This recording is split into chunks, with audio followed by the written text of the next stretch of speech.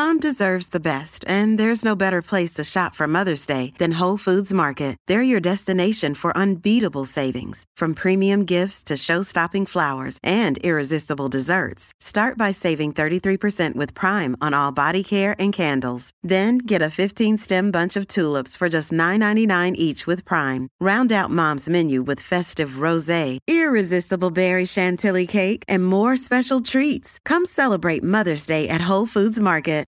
This episode is brought to you by Shopify. Forget the frustration of picking commerce platforms when you switch your business to Shopify, the global commerce platform that supercharges your selling wherever you sell. With Shopify, you'll harness the same intuitive features, trusted apps, and powerful analytics used by the world's leading brands. Sign up today for your $1 per month trial period at shopify.com/tech, all lowercase. That's shopify.com/tech. Hey, it's Ryan Reynolds, and I'm here with Keith, co-star of my upcoming film, If, only in theaters May 17th. Do you want to tell people the big news? All right, I'll do it. Sign up now and you'll get unlimited for $15 a month and 6 months of Paramount Plus Essential Plan on us. MintMobile.com/switch. Upfront payment of $45 equivalent to $15 per month. Unlimited over 40 gigabytes per month. Face lower speeds. Videos at 480p. Active Mint customers by 531.24 get 6 months of Paramount Plus Essential Plan. Auto renews after 6 months. Offer ends May 31st, 2024. Separate Paramount Plus registration required. Terms and conditions apply if rated PG. Hello, welcome to the Snooker Scene Podcast. I'm Dave Hendon. Delighted to say my guest on this edition is Matt Hewitt, the writer of, his pro snooker blog. He's editor, he's writer, he's everything. And it's just been announced recently that he's going to be working for the WPBSA in much the same role, giving us information on the rankings and all sorts of other things as well. Matt, you're a proper snooker fan. How did you get into snooker? How old were you and how did it happen? I can't remember a particular match, nothing like that, but I grew up in the 90s. Remember watching it on TV, Stephen Hendry, Ken Doherty. The 97 final, the Crucible springs to mind. And then I suppose it jumped to another level in around 2005 when I went to the Crucible for the first time when I was 18. And that was the first time I'd seen live snooker in the flesh. And what did you make of that? Everyone always says the Crucible, I didn't expect it to be this small. Was that your sort of reaction? That was exactly the first reaction. As soon as I walked in, I couldn't believe how small it was. At that time, you had the music playing still, the old pop black theme. It was Ronnie O'Sullivan against Stephen Maguire, okay. So it was a good first match to be in. And I was quite far back, under a J or H or something, but you just spend the whole time. It wasn't just the Crucible I'd been to for the first time; it was snooker full stop. Yeah. So it was just little things like remembering, recognising when the frame was won before earpieces came in and everything like that. So similar experience to many snooker fans, I'm sure. And you're a Stephen Hendry fan in those days, yeah? Yeah. Hendry and Ken Doherty as well. They were my two favourite players. I think it's just that growing up in the 90s, supporting a winner almost in a way, subconsciously. But I always admired with Hendry the way that he would clear the table. He wouldn't play exhibitions shots once he got to 60 or 70. I just liked that for some reason. I just liked that single-mindedness that he brought. The only world title I really remember him winning was the 1990s last one. But yeah, he was definitely my favourite. Okay, so it's one thing to be a fan, but you then set up your website, and I think I'm right in saying you set it up really because you were appalled at a spelling mistake of a play. Was it Steve Maguire's name on another website? It was. And you were so offended, you thought, I'm going to do my own. Yeah, it was. Yeah, that kind of was it, really. It was the Northern Ireland Trophy in 2008, and I've still got the article in my favourites. It's quite entertaining every now and again. But yeah, it was. They spelt it McGuire, so MC capital G, and I just remember thinking, if that's the standard, then I had, in my personal life, I had a bit of spare time as well at that point, and I just thought I'd create the website, see what happened. Because there weren't that many snooker websites. I mean, the first one I remember was what's now snooker.org, which Herman runs in Norway. Global Snooker Centre, which Janie Watkins excellently maintained for many years, where there wasn't really any other source of information other than World Snookers. I started my blog, and then yours came along. There wasn't really much else, was there? No, not at all. As you say, Janie Watkins' Global Snooker Centre was fantastic. I used to remember when I was 16 at college, going up to the IT room and checking the latest scores and the rankings on there, and that was 2004. And then you set your blog, I think it was 2006, am I right in saying? And that was it. There was the official World Snooker website, but beyond that, there was very little on there. So yeah, there was definitely a gap when when looking back. It was before Twitter, which was the main Yeah. point. That did change things a bit. So what were you trying to achieve with it? Were you just trying, as a fan, to write your perspective? Was there anything when you started out that you were trying to achieve with it? I think that was it. I mean, I'd been to the Crucible 3 or 4 times by that point, and I take a lot of pictures, as I do now. And I just felt that I had a bit of insight from going to the tournaments that I would like to share. I would be writing it. The stories would be in my head anyway, so why not share them? At the time, I had a couple of friends who were doing blogs on other sports, and I'd seen they'd had success as well. So I just thought, why not? And the objective was to give a bit of opinion and to put a bit of spotlight on the sport. And you still did that, but because what you ended up doing was becoming the world's leading expert on the world ranking list, and not just the official list, but every possible permutation, provisional, 1 year, whatever anyone wants, it's there. Why? Well, it's the obvious question, because it seems like a lot of work to most of us. Yeah, when the inspiration, I guess, if you can call it that, was when Janie did her website on Global, and she used to do exactly the same. She did the provisional rankings. They were only updated once a season at that point, but it was still interesting just to find out where they were really ranked in live terms. And around 2008, by pure coincidence, she stopped doing her website and joined On-Cue Promotions. So I always followed the rankings, and she had stopped doing them. So again, I filled the gap effectively. And obviously that changed in 2010. Yeah, and I mean, it seems. I mean, I've never really. The rankings have never really interested me that much, but if you are interested in them, you can really get interested, because there's so many, as you say, permutations, the cut-offs, the seedings. But I mean, how much work is it? It seems like a lot. Yeah, it is definitely. I mean, you have one spreadsheet. Without going into all the details, but it's just making sure that you're adding the right money on and taking the right money off, or points as it was previously. And then it's not only getting the spreadsheet right, but then typing it up on the website. And yeah, definitely over recent years as well, you get often inquiries from players who say, how am I doing for this tournament? Am I going to be in that one? And that's become. I want it to be right anyway, but it does add an extra pressure knowing that obviously people are reading it. So players, they will ring you up, they'll contact you, and they'll say, what do I need to do in the UK Championship or whatever tournament to get in the top 64, top 32, whatever it is? Yeah, absolutely. Which, obviously, when I started the website in 2008, I never even thought that one player would ever read it. Never mind, never mind that sort of thing. So it's snowballed to a scary degree, really. The world rankings, I mean, they've changed a lot. When in the 1980s, when the ranking list was first established, well, first of all, it was because there was only one ranking event, the World Championship, so it was your performance the last 3 World Championships. Then some more tournaments came in, and they had a very simple structure. It was if you won a tournament, if you won a match, you got a point, in effect. So one point for the last 32, 2 for the last 16, so on and so on. You won a tournament, it was 6 points. World Championship was 10. Very simple. Seems quite sort of an old-fashioned one, but if you look at the ranking list from the 80s, they were all basically right. No one would quibble with the order of them, because they only changed once a year after the end of the season. They were 2-year lists, and then at some point it's claimed, and sadly he's not here to defend himself, but it's claimed that John Spencer, when he was chairman of the WPBSA, worked out the next ranking system on the back of a fag packet. Now that could be one of those stories that get told at snooker tournaments. It might not have been quite that sort of mundane, but suddenly hundreds and thousands of points came in. It literally went from 1 point a match to thousands. But of course now it's done on prize money, and it certainly is. It does favour someone like Ronnie O'Sullivan, for example, who won't play in every tournament. But if he wins a big one, his world ranking for the 2 years anyway, until it gets taken off, is obviously sort of protected to a degree. I mean. What do you think of that? Is that the right way of doing it? Has it worked? Do you think people even care? Do they understand it? Do they care? I don't think they do, to be honest. Obviously, one of the reasons it was brought in, it shows the prize money from the tournament. It makes it more attractive to promoters, which is a fair point. From a player's perspective, I do get the feeling that the point system was probably more popular. But to be honest, obviously, a lot of fuss was made at the time, but we're a couple of years on now. We're all used to the prize money system, and I don't think it's a big issue now. I just think people get confused because I think people forget the points come off. So they'll see, like Mark Allen won the Bulgarian Open. I think he went down. He dropped a place. Yeah, and you kind of think, how could that happen? But because it's what happened 2 years before. He won a PTC in Gloucester. Yeah, that's what happened. Do you think? I mean, do you think players? I suppose they don't need to understand it necessarily. They need to understand what's happening to them. I guess that's what they care about. That's why they contact you. Where am I? Yeah, absolutely. Yeah. If the World Championship's coming up, what do I need to do? Have I got a chance? Or the other thing is if they need to enter a tournament, if they're thinking, I might give that one a miss.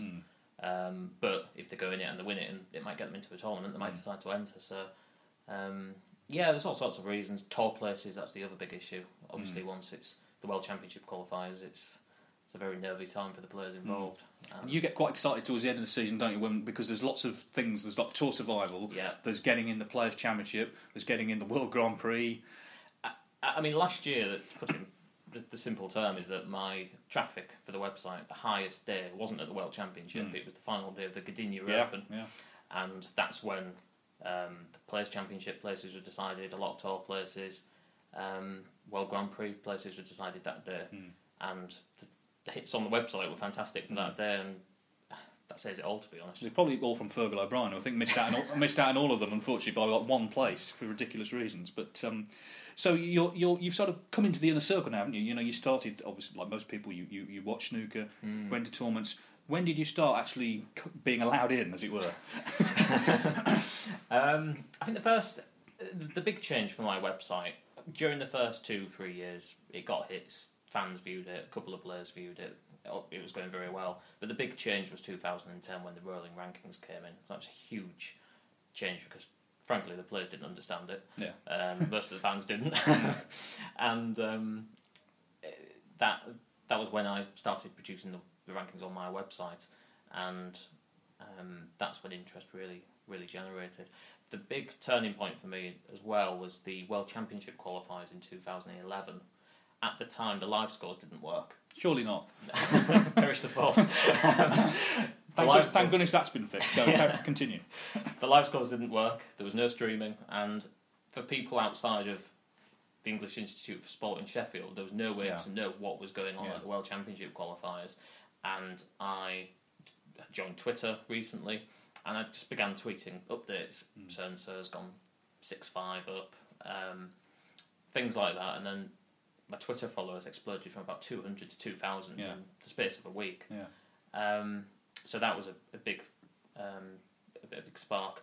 And then secondly, the same year, that was the first time I was allowed into the media room at the Crucible, which, having been in the crowd paying for tickets, making the trip across for 6 or 7 years before then, it was, for someone who was just a fan, that was an incredible experience, being shown around the commentary boxes that obviously photographer Monique Limbosh, she took me into the photography booth and watching Mark Allen, Mark Williams play, I remember, and just from someone who just watched it on TV and being in the crowd, it was an unbelievable experience. What did you sort of expect from the media room? Because I mean, obviously I've sort of been there years and you kind of just get jaded by it and it's just routine, but coming into it, what did you expect, and did it meet those expectations?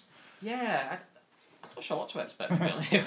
I just remember by pure coincidence, as I was signing in for the first time, Hector Nuns was arriving, and I said who I was. He'd already followed me on Twitter, and for that week, when I was in the media room, he was brilliant. He just showed me the ropes, so to speak, really, and it was just interesting speaking to him from the point of view of a journalist to understand what he's doing, and, you know, some of the stories he writes, you know, they're not necessarily stories I would write. He's not going to get an article on world rankings in the newspapers. No. So it was just interesting to learn the journalism angle of it and just what his role was. And yeah, I definitely noticed the second year I felt a lot more, because I was there for the whole tournament and I'd known more people, and, you know, just helping people if people wanted to know what the high break was in the tournament, shouting it out, and just getting to know people. I felt a lot more established and a lot more settled in the media room the second year, I would say.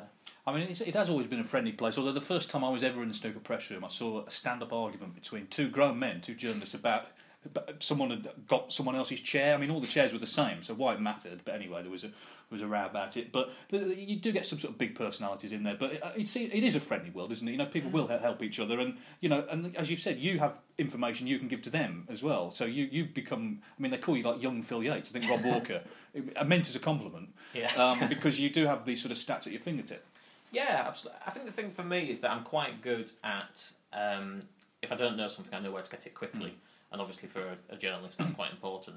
And yeah, we all help each other out. Everybody, you know, everybody's got their own angle, their own story they're writing. You know, people might be doing different things, but if someone needs to know where somebody's ranked or where, when someone's playing, where they're from, everybody shouts out and helps. And I've really enjoyed it, to be honest. I've enjoyed it more than I thought I would. And especially, I think, in recent years, the bloggers and not necessarily the standard press have become a bigger presence in the media room, and obviously that's helped as well. Yes, I mean, it's been a bit of a sort of clash of old versus new media, I guess, and I suppose you've had to be a little bit careful sometimes because journalists for newspapers want certain things kept back for the next day, and you've had to sort of learn that as well, I suppose. Yeah, I remember the first time I came across that, and it was when Mark Williams was giving a press conference after he'd lost in the semi-finals in 2011, and that someone mentioned, just don't necessarily tweet everything from the press conference. And I remember thinking, why is that? And then, obviously, I've been in there longer and I know the score, so to speak. And it's just it's a necessity for the journalists. It's obviously they need something to write for the next week. So I think increasingly press conferences are sort of not where the stories are, unless someone says something dramatic. You'll find that the journalists will speak to the players afterwards, so they can then protect it because. At the end of the World Championship, I think semi-finals onwards, they were going out live on YouTube, so anyone could have watched them. It's a sort of constant battle. You see it in football, you see a lot of press conferences go out live, and even now football journalists you'll see tweeting instantly because they have to sort of beat the opposition, even on Twitter, even though no one is actually paying for it. They've still got to be seen to be doing it. I think the good thing for me, and this has always been the case, is that I'm not in competition with them. Yes. That I'm there trying to give the fans an insight into the sport. Obviously, that's evolved a little bit since, but the core of the website has still been to promote interest in the sport and to, you've got fans in Germany who've never been to the Crucible, and we all know how enthusiastic they are. And if I can tweet a few pictures from behind the scenes and make them feel more part of the tournament and like they're there, then I've done my job as far as I'm concerned. So what is your sort of general feedback like from people? Do they still appreciate your efforts? Yeah. My attitude since I started the website has always been if one person takes something from the article, then it's been worth doing, and I think that's just set me in good stead from that point of view. But it's been positive, and obviously that's evolved over time with Twitter. The Rod Lawler against Igor Figueiredo match last year at the World Qualifiers. Most of the people tweeting me for updates were fellow players back in their hotel rooms, wanting to know what was going on. Yeah. So it's fans, players, broadcasters. It's scary, really. But of course, it's just been announced very recently that you've got a new role because the WPBSA they've been bringing to the venue, and you've sort of been part of the snooker family. But you're now actually going to be working effectively for Jason Ferguson, the chairman. Yes. Can you tell us about that? Yeah, that's right. We've been talking about it for a while. It's been something that Jason's wanted to get me on board for some time, but it's just a case of getting the timing right. But the timing is right now, and that's something that's going to be happening over the coming months. In terms of the aims and the objectives, I'm still hoping to be doing the content I'm doing at the moment. The rankings are still going to be a core feature, but also it's going to be about sports development. Obviously, Jason has a lot of initiatives that he's involved in, the WDBS, the Ladies Association, and if I can help with regards to those, that's also a positive thing. And also in terms of, obviously the WPBSA, the players' body, effectively, when the sport was separated, when Barry Hearn returned, the first thing he did was to split that, from the commercial arm to the sports arm, and doing my bit to promote the players and help promote the players' interests commercially and with the fan base.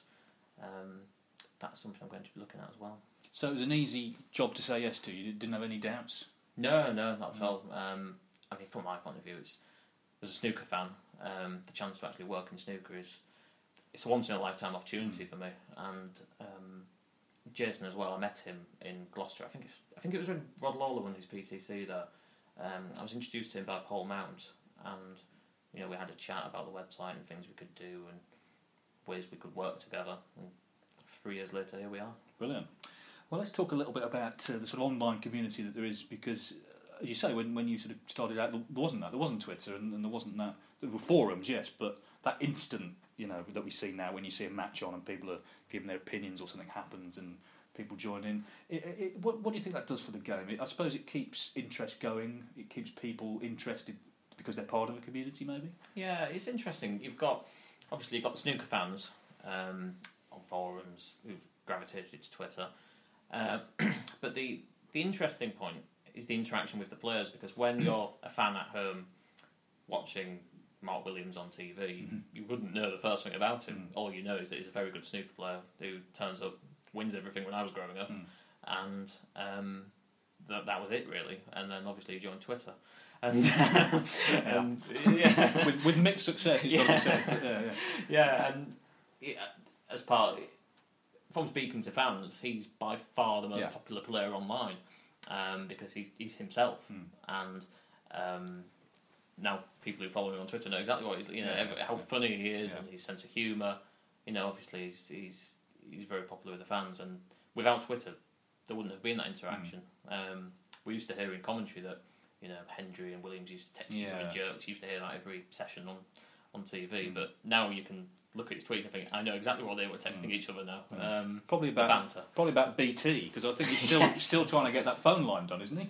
Yeah, I think it's been going on for about 9 months now. It's been quite a saga, hasn't it? But so I think from the point of view of interacting with the players, that's Twitter's been fantastic for that. Because social media, it's a new phenomenon. It does get a bad rap at times. People a bit doubtful about it, and not every player has been sensible, shall we say, all the time, especially after they've been beaten in a tournament. But as you say, it is bringing their personalities to the audience in a different way to just watching them play, or even being interviewed. Because interviews can be, some players can find that quite difficult. They find it, like they have to be on the best behaviour and say the right things. But online, it's different, isn't it? And but also, as you say, they can speak directly to fans, and it seems snooker players will do. They don't feel that they shouldn't. They feel that, they're down to earth people themselves, and why not? I mean, Sean Murphy's the obvious example again. He does his website, he does his YouTube channel, he does his Twitter. He fully engages with the fans. He's the role model, really, from that perspective. But yeah, it just makes it more interesting, I think, for the fans to know a bit more about the snooker player. As you say, the interviews, you generally know which way they're going to go. It's well played through to the next round, so on. But with Twitter, it's straight from their mouth, or keys, and it's just a little bit more engagement, I guess is the word. In terms of the sort of general opinions, though, it can, because you did the survey, didn't you? Yes. And so I thought some of those answers were interesting, because they're not always maybe what you would have thought reading Twitter and other things. I think the only time I've ever agreed with David Cameron was he said after he won the election, because the Tories weren't expected to win, he said that Twitter isn't Britain. In other words, what you read on social media doesn't necessarily reflect the views of most people, and I think that's possibly true in the snooker world. Definitely. I think you've got, obviously the same with anywhere else, you've got certain personalities who are stronger, and you see opinion on Twitter, and it's not necessarily reflective of the snooker community as a whole. One thing I took out of the survey in particular was that there are still people who visit the website who don't visit Twitter, and I think over time I'd lost that perhaps a little bit. I just assume, if there's a small story, I'll put it on Twitter and not mention it on the website, and then not necessarily appreciating people might miss out on that. And when I looked back at the survey results and people said not on Twitter, when I asked for favourite player on Twitter, then it's just a little reminder that although it is useful, it's not necessarily the be all and end all, and that there are fans out there. It's the same with obviously snooker scene. People who read the magazine who don't read Twitter, and vice versa. It's just one platform of many. But because one of the things you do read, you read quite a few complaints about things. It's a vehicle to complain, really. It's very easy to do it. But your survey, basically, most of the answers seemed that most snooker fans who took part in that were actually quite happy with the way the game's going. They like the fact there are so many tournaments, and they like the sort of the vibe on the circuit, the fact you don't have to wait weeks for the next event, and generally don't want too many things to change. Absolutely, yeah. It was. I don't know if I was surprised or not, to be honest. I wasn't sure what to expect, but in the main, I don't want to use the word traditionalists, but I will anyway. I'll use it. We are two traditionalists, so you can do. Absolutely. I think in the main, there was changing the crowd to a dart style environment was very negatively received. But I thought what was good about the survey is that it wasn't totally cliched. It wasn't all in favour of traditionalists. For example, Sean Murphy's talked about players warming up on the match table beforehand, and obviously that's got pros and cons against it. But people were actually quite open to that idea. It was quite an even split, whereas the darts crowds or shot clocks or anything like that was generally quite negative. So I think that showed that the survey results were taken quite serious. People took it seriously, and it was interesting from my point of view.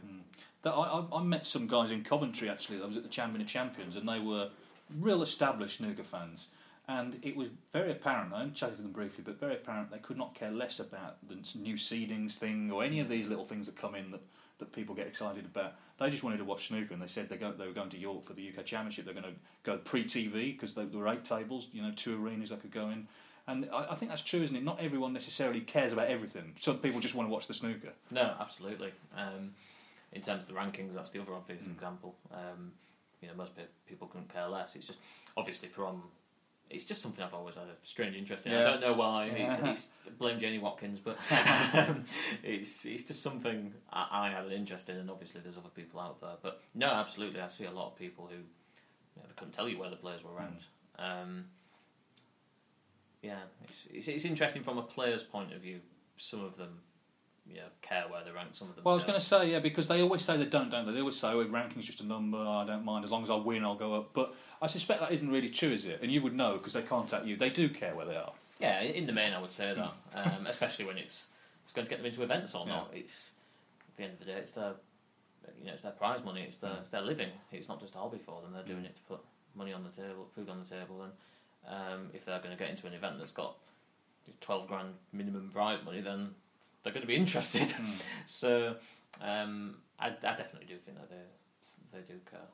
And what's your sort of relationship like with the players? What do they like to deal with? I've always had a great relationship. I think I said earlier on, I never thought that players would read the site. I never thought anyone involved in snooker would even find their way to it.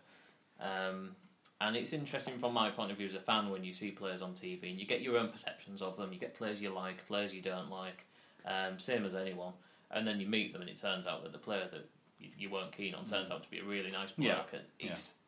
It does open my eyes a bit because there's other sports that I watch and think I don't like him. Yeah. But then I think from the snooker side he's probably a really nice guy. Yeah. And obviously I've been doing the site for 7.5 years and I get on with everyone I've spoken to really, which is very lucky from my point of view. So, does Pro Snooker Blog continue, or does it continue in a new sort of home under the WPBSA banner?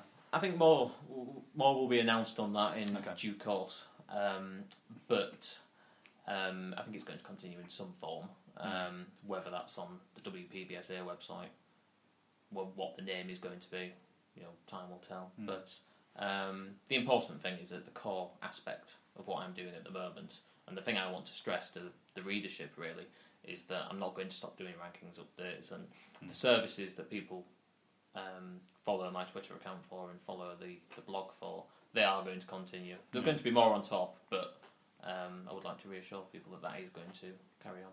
Good. Everyone will be very happy to hear that, I'm sure. Are you still as much of an enthusiast for snooker? Yeah, nothing's changed. Probably more so now. You'll watch pretty much every snooker that's on, won't you? Yeah, pretty much. Yeah, nothing's changed. Since I've become involved directly with the sport, it's only made me more interested. Really. I've got a few more years to go yet before fatigue starts to set in. I hope, but no, I'm still enjoying it as much as ever. Because some people, they do, some people don't have satellite television, digital television. They'll only watch the BBC or the ITV events. But you will tune in on a Friday morning at the Paul Hunter Classic or something. You'll be there. Yeah, absolutely. I do believe it's useful to have a bit of a break after the season. I do think once you've got the World Championship, obviously you've got your Q School going on, which is not televised. But I do think there are benefits to a month or two off, or with a few smaller tournaments perhaps. I just think. Same in any sport, you need an off season to re-energise you. But also, you can't follow the World Championship. It would be awful to have a tournament the week after Sheffield because it would be such a letdown after the Crucible. I think you're right. You do need, whether it's 5 or 6 weeks, just everybody goes away, regains their sanity, and then comes back for the new season. And I think that the way the calendar has gone in the last couple of seasons, I think that started to come back. Obviously, we had the World Cup this year in place of Wuxi, but there was a feel from my point of view that the calendar was perhaps a bit more balanced than a couple of years ago. It just felt a little bit less intense at the start, and I didn't think that was a bad thing. I think next season we've got 4 new events. We've got the 3 UK-based events plus the European Championship, which look like they're all going to be before Christmas. But that's I was going to say that's not our pay grade. It might be yours soon, actually. Now you're working for the WPO. So, well, I'm sure I speak for everyone, Matt, as we wrap up, that we really appreciate all the work you've done for snooker, and it's good actually now you've been recognised for it, and you're actually going to be paid for it because it's an incredible effort, and everyone reads Pro Snooker Blog, and more importantly, everyone respects it. I don't think you've ever upset anybody, which is in the snooker world is quite an achievement. So, more power to you, and thanks a lot for being our guest today. Thanks, Dave. Cheers. Sports Social Podcast Network. It's time for today's Lucky Land horoscope with Victoria Cash. Life's gotten mundane, so shake up the daily routine and be adventurous with a trip to Lucky Land. You know what they say, your chance to win starts with a spin. So go to LuckyLandSlots.com to play over 100 social casino-style games for free for your chance to redeem some serious prizes. Get lucky today at LuckyLandSlots.com. Available to players in the U.S., excluding Washington and Michigan. No purchase necessary. VGW Group. Void where prohibited by law. 18+. Terms and conditions apply. With the Lucky Land Slots, you can get lucky just about anywhere. This is your captain speaking. We've got clear runway and the weather's fine, but we're just going to circle up here a while and get lucky. No, nothing like that. It's just these cash prizes add up quick. So I suggest you sit back, keep your tray table upright, and start getting lucky. Play for free at LuckyLandSlots.com. Are you feeling lucky? No purchase necessary. Void where prohibited by law. 18+ terms and conditions apply. See website for details.